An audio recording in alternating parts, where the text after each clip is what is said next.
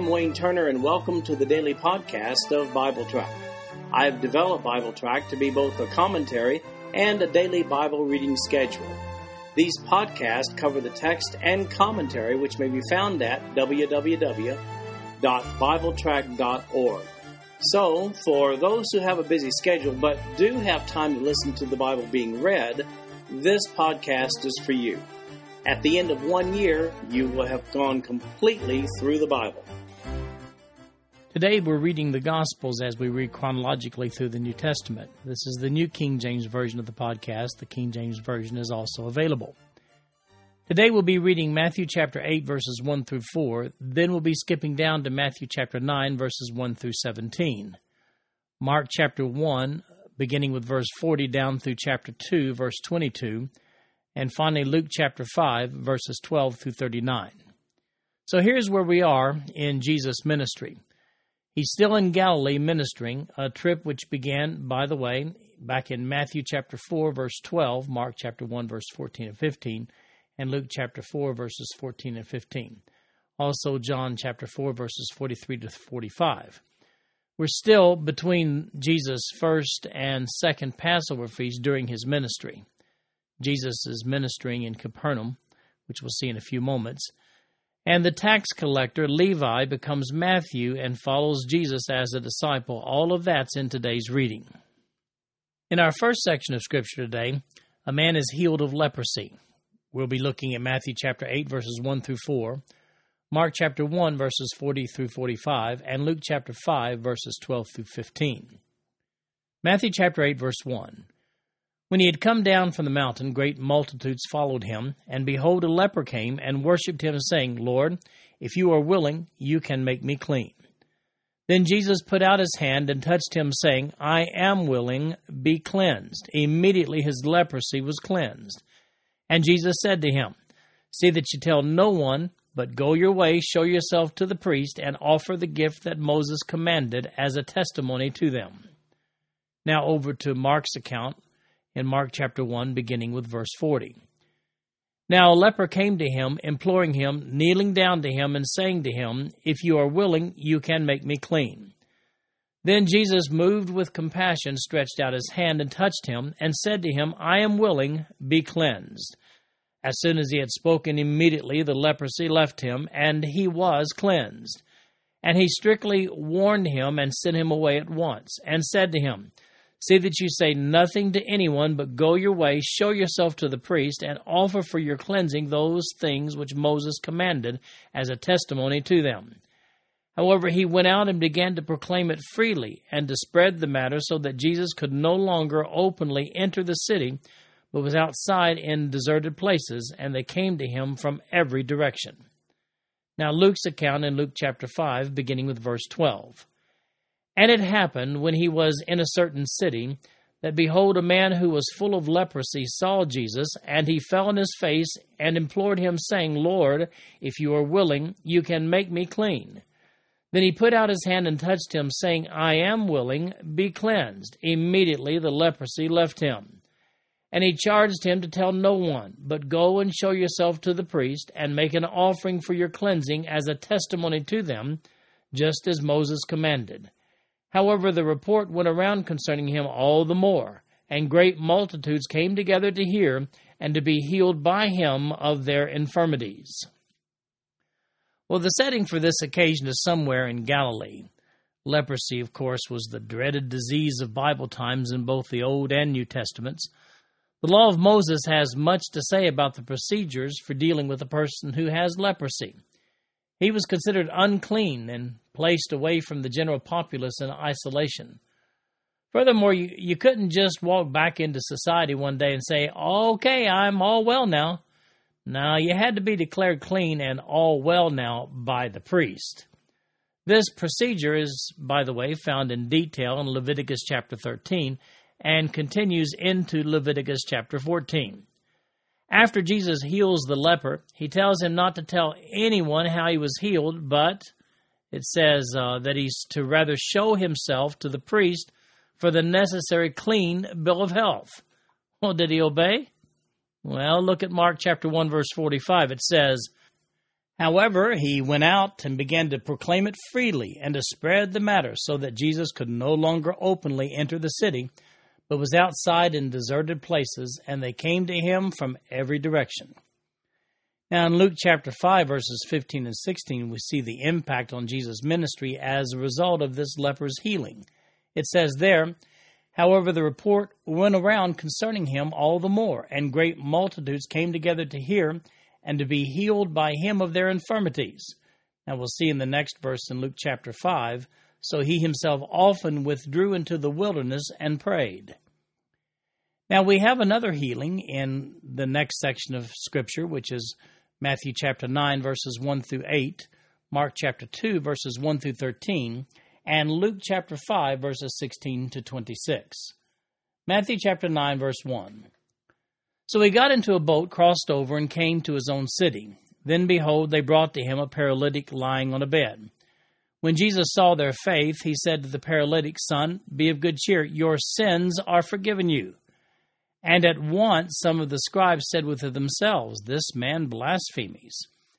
But Jesus, knowing their thoughts, said, 'Why do you think evil in your hearts? For which is easier to say, your sins are forgiven you, or to say, arise and walk? But that you may know that the Son of Man has power on earth to forgive sins.' Then he said to the paralytic man, 'Arise, take up your bed, and go to your house.' And he arose and departed to his house. Now when the multitude saw it, they marveled and glorified God, who had given such power to men." Now over to Mark chapter 2, verse 1. "And again he entered Capernaum after some days, and it was heard that he was in the house.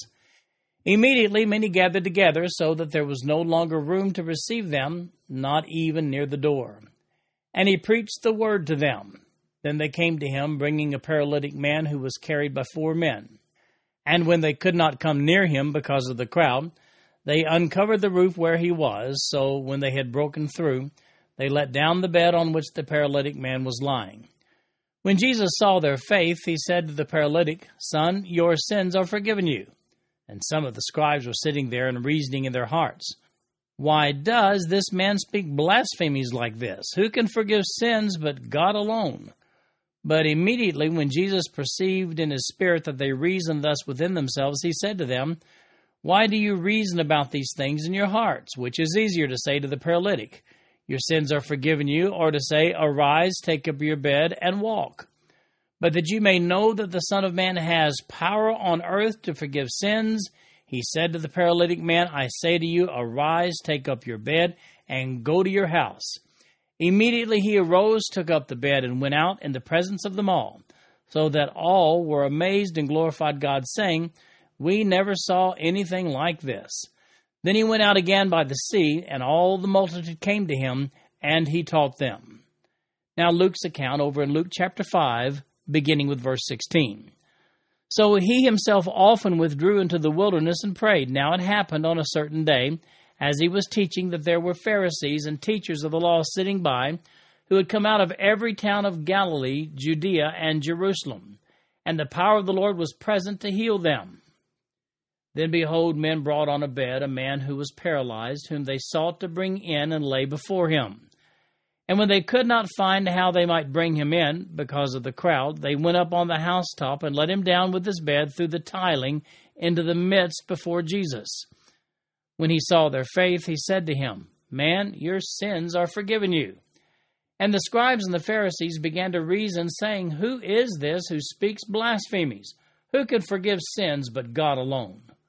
But when Jesus perceived their thoughts, he answered and said to them, Why are you reasoning in your hearts? Which is easier to say, Your sins are forgiven you, or to say, Rise up and walk?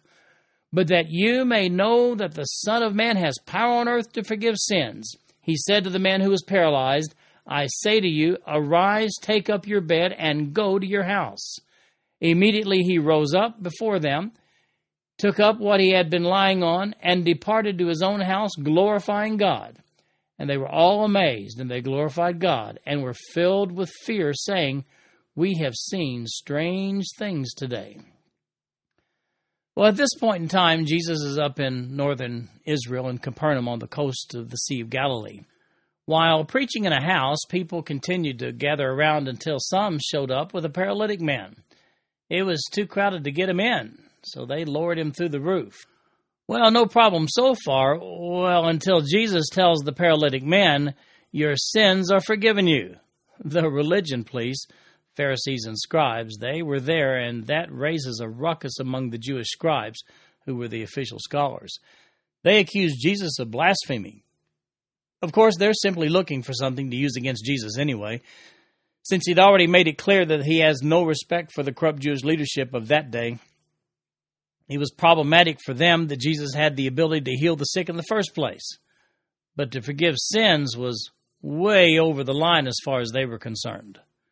Now, here's some insight on this situation. There's no suggestion here that all sickness is as a result of sin. However, as God in the flesh, Christ was able to perceive that this man's illness was indeed as the result of sin. So he also perceived that this paralytic man was repentant. Therefore, it was appropriate for Jesus to forgive this man's sins. Meantime, the scribes are looking for a way to entrap Jesus. They would like to have had direct evidence that he proclaimed himself to be God. They bade him to make that declaration in Mark chapter 2, verse 7, when they ask, "Who can forgive sins but God alone?" However, all they can get are implications as he refers to himself as the Son of Man. That's a reference used by David and Ezekiel in a human context. But, by the way, David and Ezekiel were not the only ones to use the phrase. It was also used by Daniel to refer to the Messiah, and we find that in Daniel chapter 7, verses 13 and 14. Let me read those two verses to you. "I was watching in the night visions, and behold, one like the Son of Man, coming with the clouds of heaven. He came to the Ancient of Days, and they brought him near before him. Then to him was given dominion and glory and a kingdom, that all peoples, nations, and languages should serve him. His dominion is an everlasting dominion which shall not pass away, and his kingdom the one which shall not be destroyed." So without directly saying it, Jesus is assuming the title of Messiah. Or is he? Now, the title Son of Man wasn't a reference to that same messianic context when Ezekiel used it, where that prophet used it 93 times in reference to himself. Well, you can see how Jesus gave these religious professionals fits. Incidentally, not long before this incident, Jesus had declared that he himself was the Messiah while in a synagogue in Nazareth. That occasion is found in Luke chapter 4, verses 16 through 30, and that took place in Jesus' own hometown of Nazareth. Capernaum, where this incident takes place, is about 30 miles by roads from Nazareth. That's a considerable distance in a day when people walked where they went.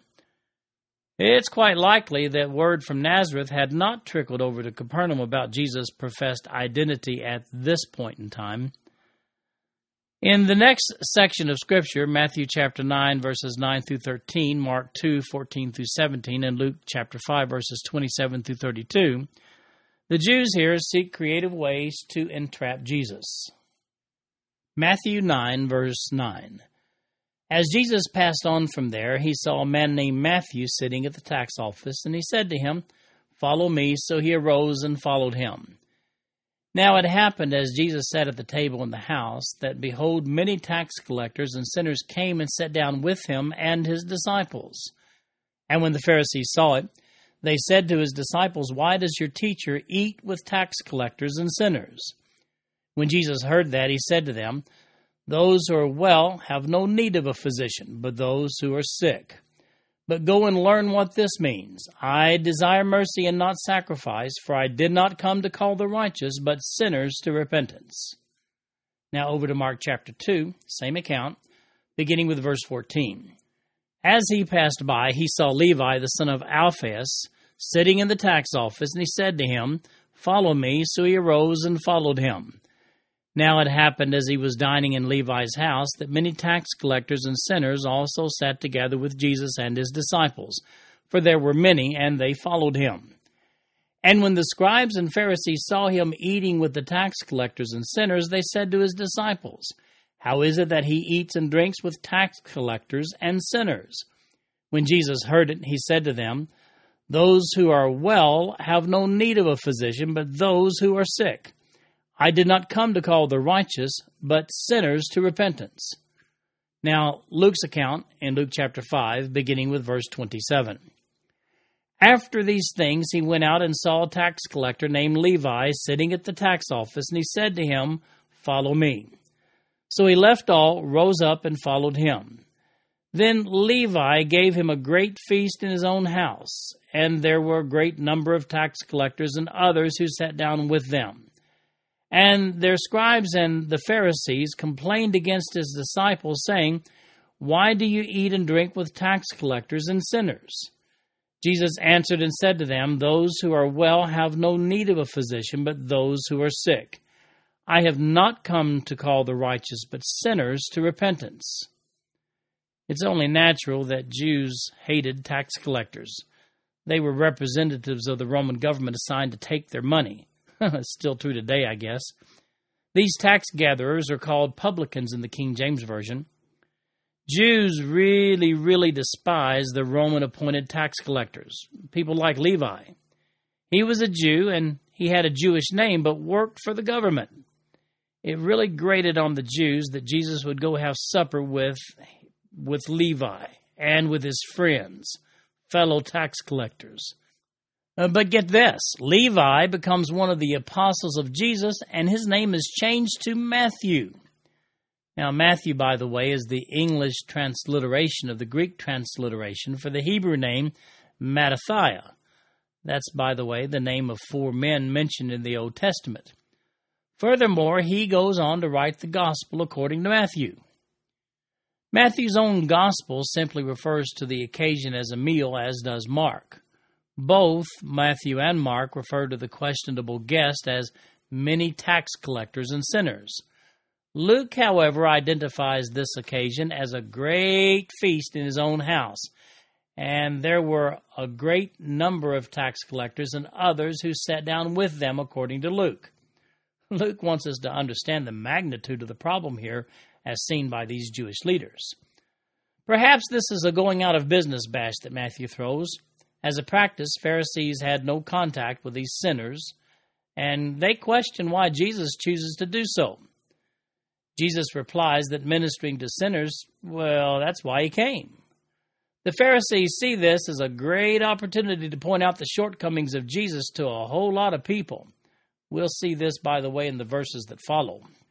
In Matthew chapter 9, verse 13, Matthew points out that Jesus quoted Hosea 6:6 in his reply to the Pharisees when he says to them, "But go and learn what this means.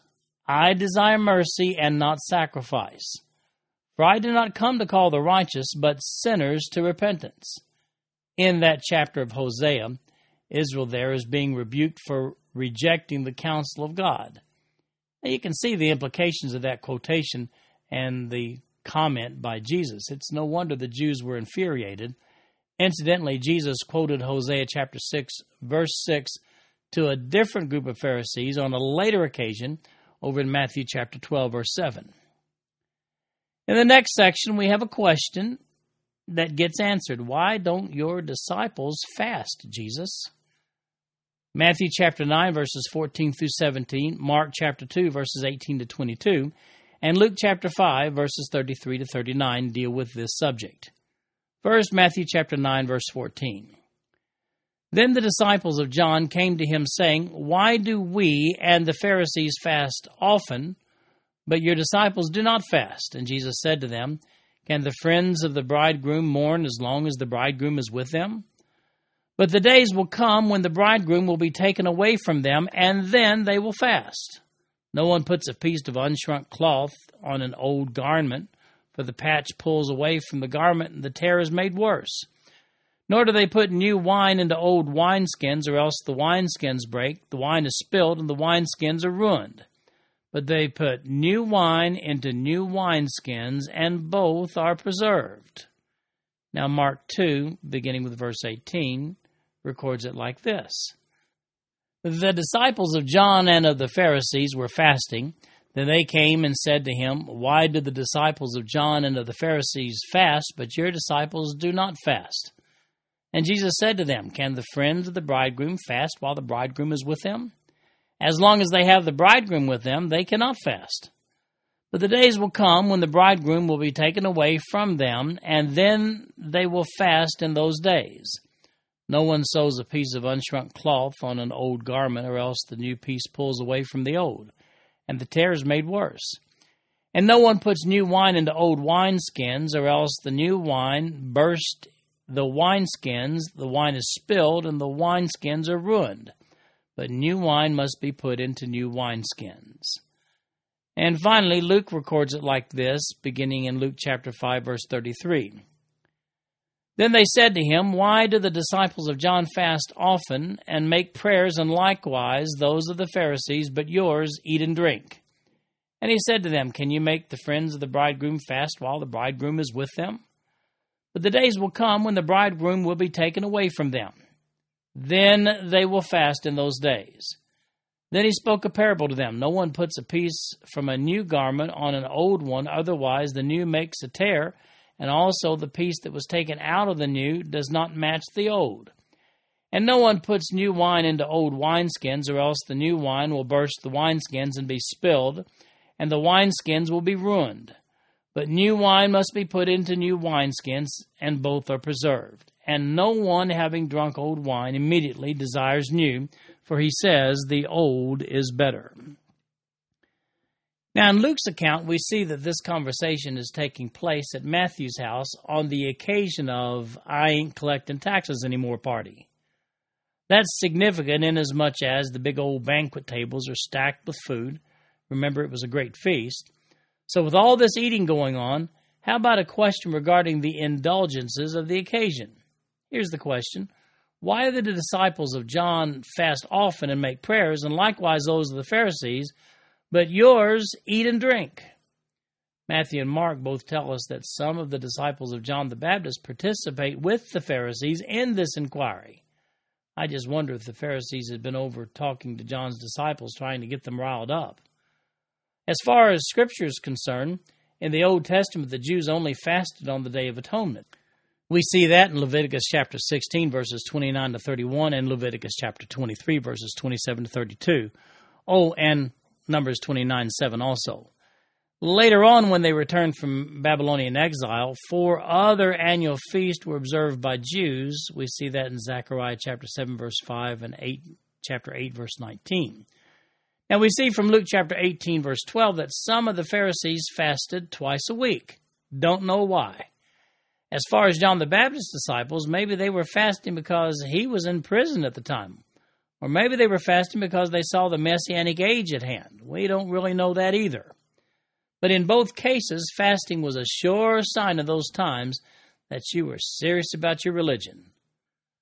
If you want a complete overview regarding fasting, you can look at my commentary on Isaiah chapter 58, and I deal with it there.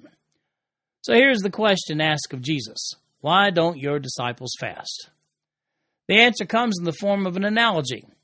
When the bridegroom is present at the wedding feast, there's nothing to fast about. Everybody eats heartily. However, when the bridegroom is gone, then it'll be appropriate to fast.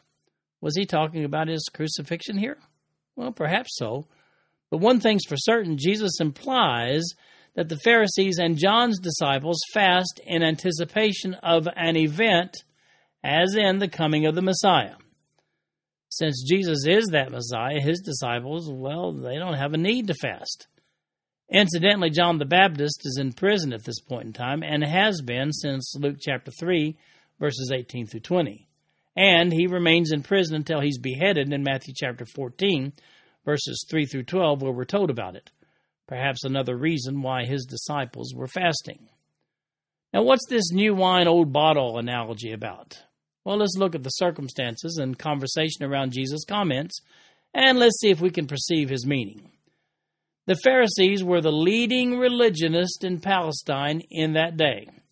They fully anticipated that anyone aspiring to messiahship would be working with them. Now here they are at it again. However, criticizing every move that Jesus makes, who his friends are, with whom he eats, the very fact that he eats it all. So to explain to them where they fit into the leadership scheme of the coming kingdom, Jesus uses the wine bottle and the cloth garment analogies. So let's fit the components into these two analogies. The new wine is the equivalent of the Messianic kingdom. The old bottles would be the equivalent of the current corrupt leadership in Palestine. The new cloth would be the Messianic kingdom. The old garment would be the current corrupt leadership in the Palestine area. So here's the bottom line, subtly stated. Jesus is telling these Pharisees that they won't be a part of the leadership team in the Messianic kingdom. I think they're starting to get the picture. This concludes our podcast for today. I'm Wayne Turner, and if you'd like to read along with our commentary online, go to www.bibletrack.org. Thank you for listening in today. The background music for these podcasts is an original composition written by the music director of Faith Bible Church, Paul Walker.